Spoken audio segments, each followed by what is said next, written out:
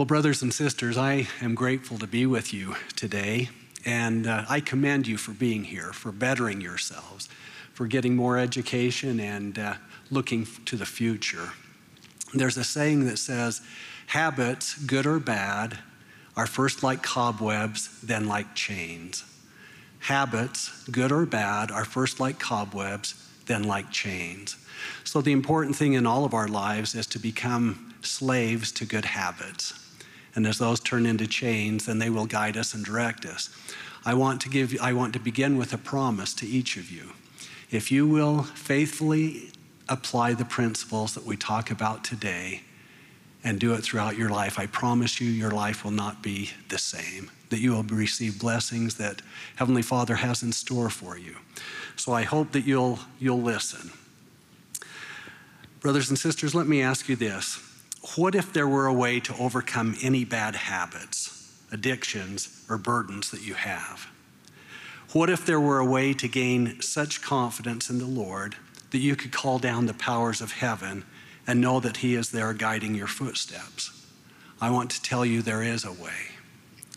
What if you could teach the principles to your troubled friends or loved ones that enable them to overcome their personal challenges, to draw closer to the Lord, and to truly feel His strength, love, and concern for them? You can teach these principles.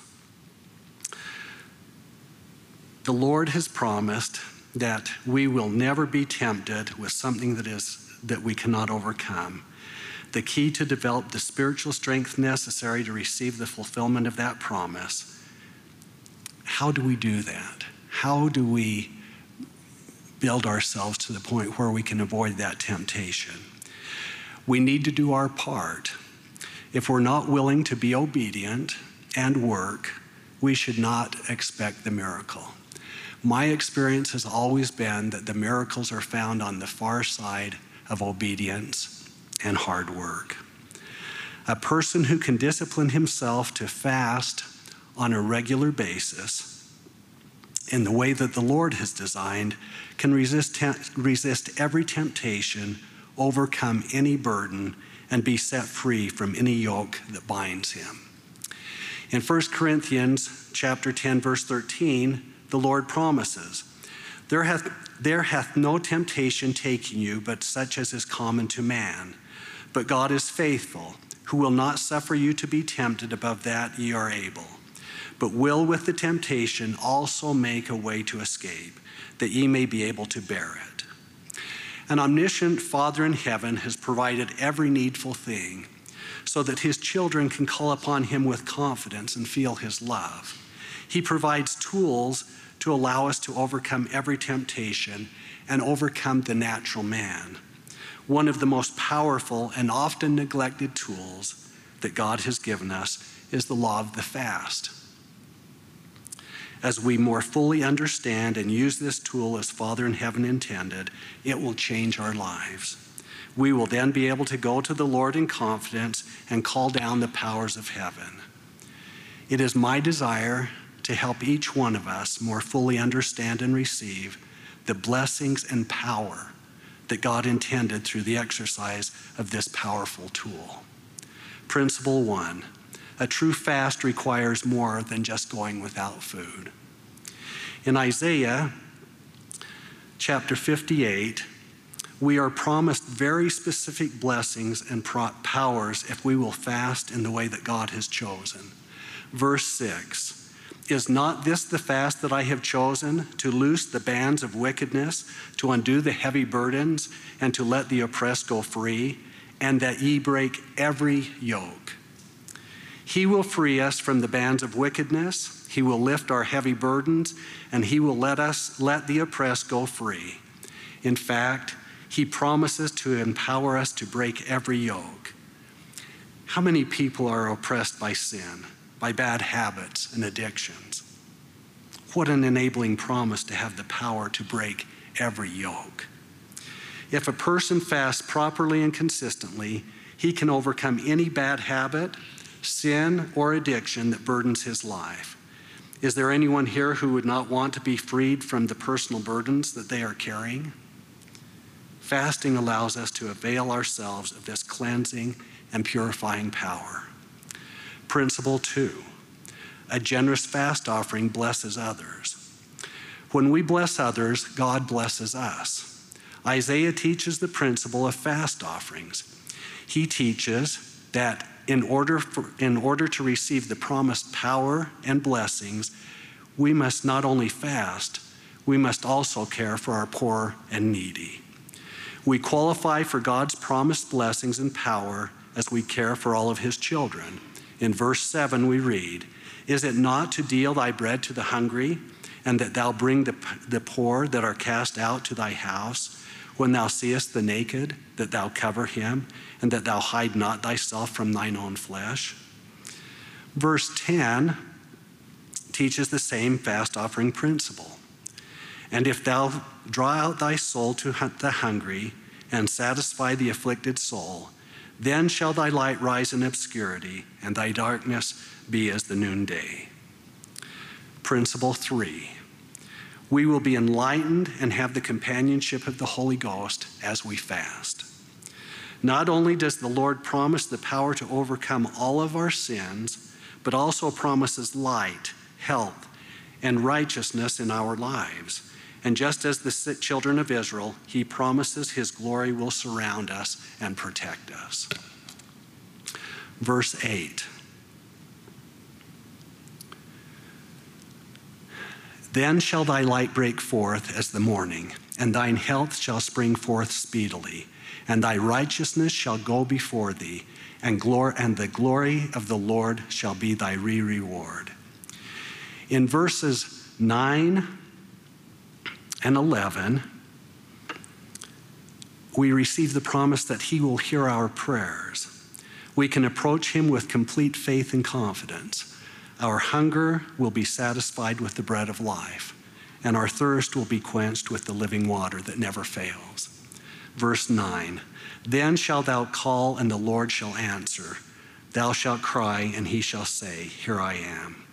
Verse 11, "And the Lord shall guide thee continually, and satisfy thy soul in drought, and make fat thy bones, and thou shalt be like a watered garden, and like a spring of water, whose waters faileth not."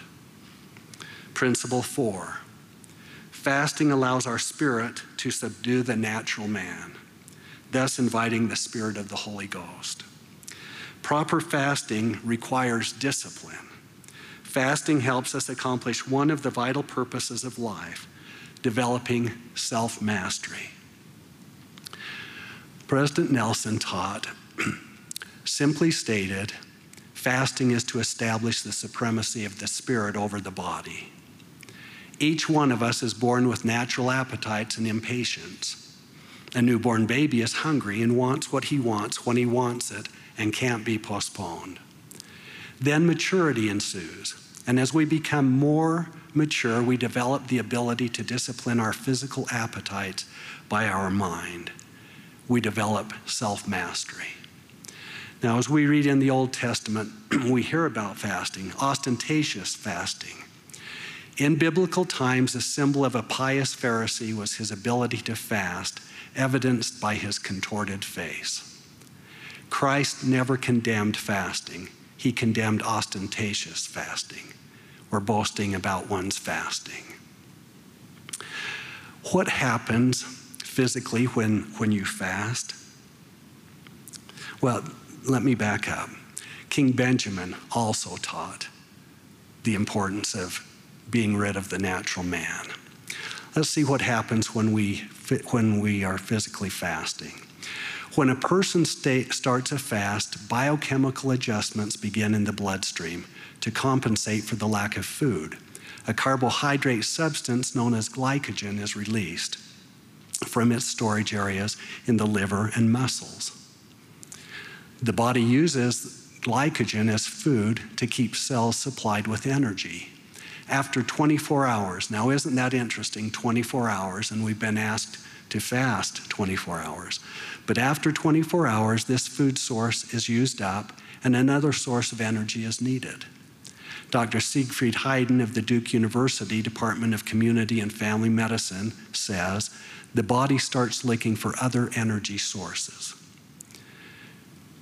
The first thing that happens after the 24 hours of fasting is the breakdown of fat cells that produce ketone bodies.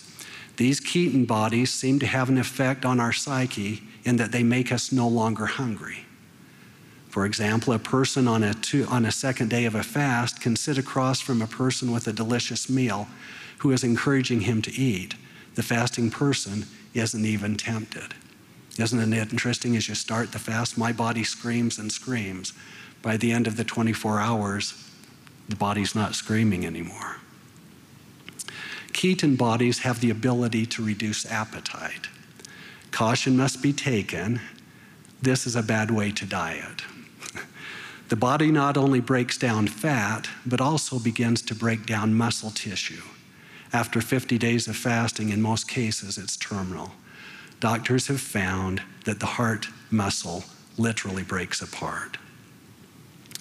Well, let's talk about this natural man or natural woman. In each of us, there is a physical and there is a spiritual. Here we have the natural man, and here we have the spiritual man. In the world that we live in, as King Benjamin and President Nelson taught, normally the natural man is in charge, and the spiritual man is subject to the natural man. What our Lord is telling us that we need to do is the natural man become subject to the spiritual man. And each time that we have the opportunity to fast, we can have that victory. The spiritual man can have the victory over the natural. Principle 5, fasting intensifies prayer. In the scriptures alone, I have found at least 35 references to fasting.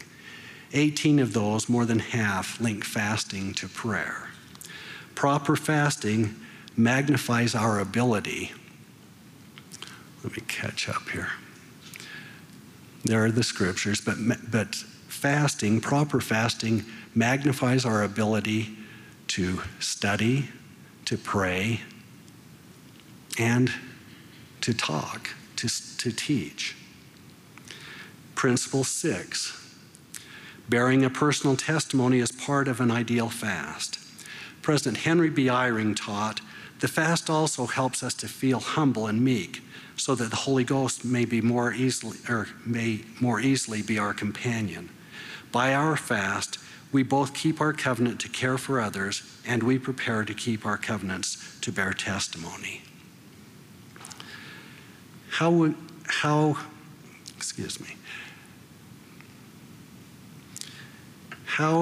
should we bear testimony? President Eyring continues, those who have prepared carefully for the fast and testimony meeting won't need to be reminded how to bear testimony should they feel impressed to do it in the meeting. They won't give sermons nor exhortations nor travel reports nor try to entertain as they bear witness, because they will have already expressed appreciation to people privately. They will have less need to do it publicly. Neither will they feel a need to use eloquent language or to go on at length. So many times our meetings turn into travel logs and experiences, and all of those things are wonderful. I appreciate, again, Elder Bednar said a similar thing to President Elder Eyring, that a testimony is what you know by the power of the Holy Ghost, and you can bear a testimony in 1 to 2 minutes and explain exactly how you feel by the Spirit. Preparation is a covenant obligation. Going on, President Eyring says, Elder Eyring says, that preparation for the fast and testimony meeting is a covenant obligation for members of the church. The offering of the gospel to those we meet and to our families are covenant obligations. we can take heart that our honest effort to keep our covenants allows God to increase our power to do it. We all need that assurance at times when our promise to love and to witness seems hard for us to do. Now, the question comes, how can we apply all of these principles into the ideal fast so that we can call upon that power? I suggest 11 steps that will help us to put off the natural man and become a saint through the atonement of Christ and claim the promised blessings and miracles from our Father in heaven. Number 1, plan for the upcoming fast. Don't wait until Saturday night and say, oh no, tomorrow's Sunday, fast Sunday. Plan for the upcoming fast. Meditate on the purpose for your fast or the purpose of your fast. 2, begin your fast with a kneeling prayer. Tell God the purpose of your fast. I think when we go to a private place and kneel down and officially start that fast, it shows our Father in heaven that we are really serious. 3, go 24 hours without food or drink. I'm pharisaical enough that I look at the time when I start fasting and I wait until it's 24 hours. And I love that feeling of my spirit has told my body, I'm in charge and not you. 4, whenever hunger pains come, use this as a reminder to pray again about the purpose of your fast. Don't complain to everyone about how hungry you are. Number 5, in that prayer and in your prayers, express more gratitude in your prayer than asking for additional blessings. Number 6, give a generous fast offering. I remember oftentimes we become a little stingy and we think, well, what is the price of these 2 meals? Sometimes that's a sacrifice. I would just say, but for others it's not. I would say that giving a generous fast offering requires some sacrifice from you. And I won't tell you what that is because I don't know, but the Holy Ghost will. And as we pay that fast offering generously, the promised blessings will come. Number 7, when prompted, as President Eyring, Elder Eyring said, bear a brief testimony in fast and testimony meeting. Number 8, during your fast, focus yourself in reverent contemplation. Saturday before fast day ought to be a different Saturday. And it ought to be a time that we're contemplating and thinking, recognizing that who is in charge, and that really we are nothing without our Father in heaven. So use that time during your fast, focus yourself in reverent contemplation. Number 9, study the scriptures in the time that you would have been eating. Make that time productive, journal or study, but make that a productive time.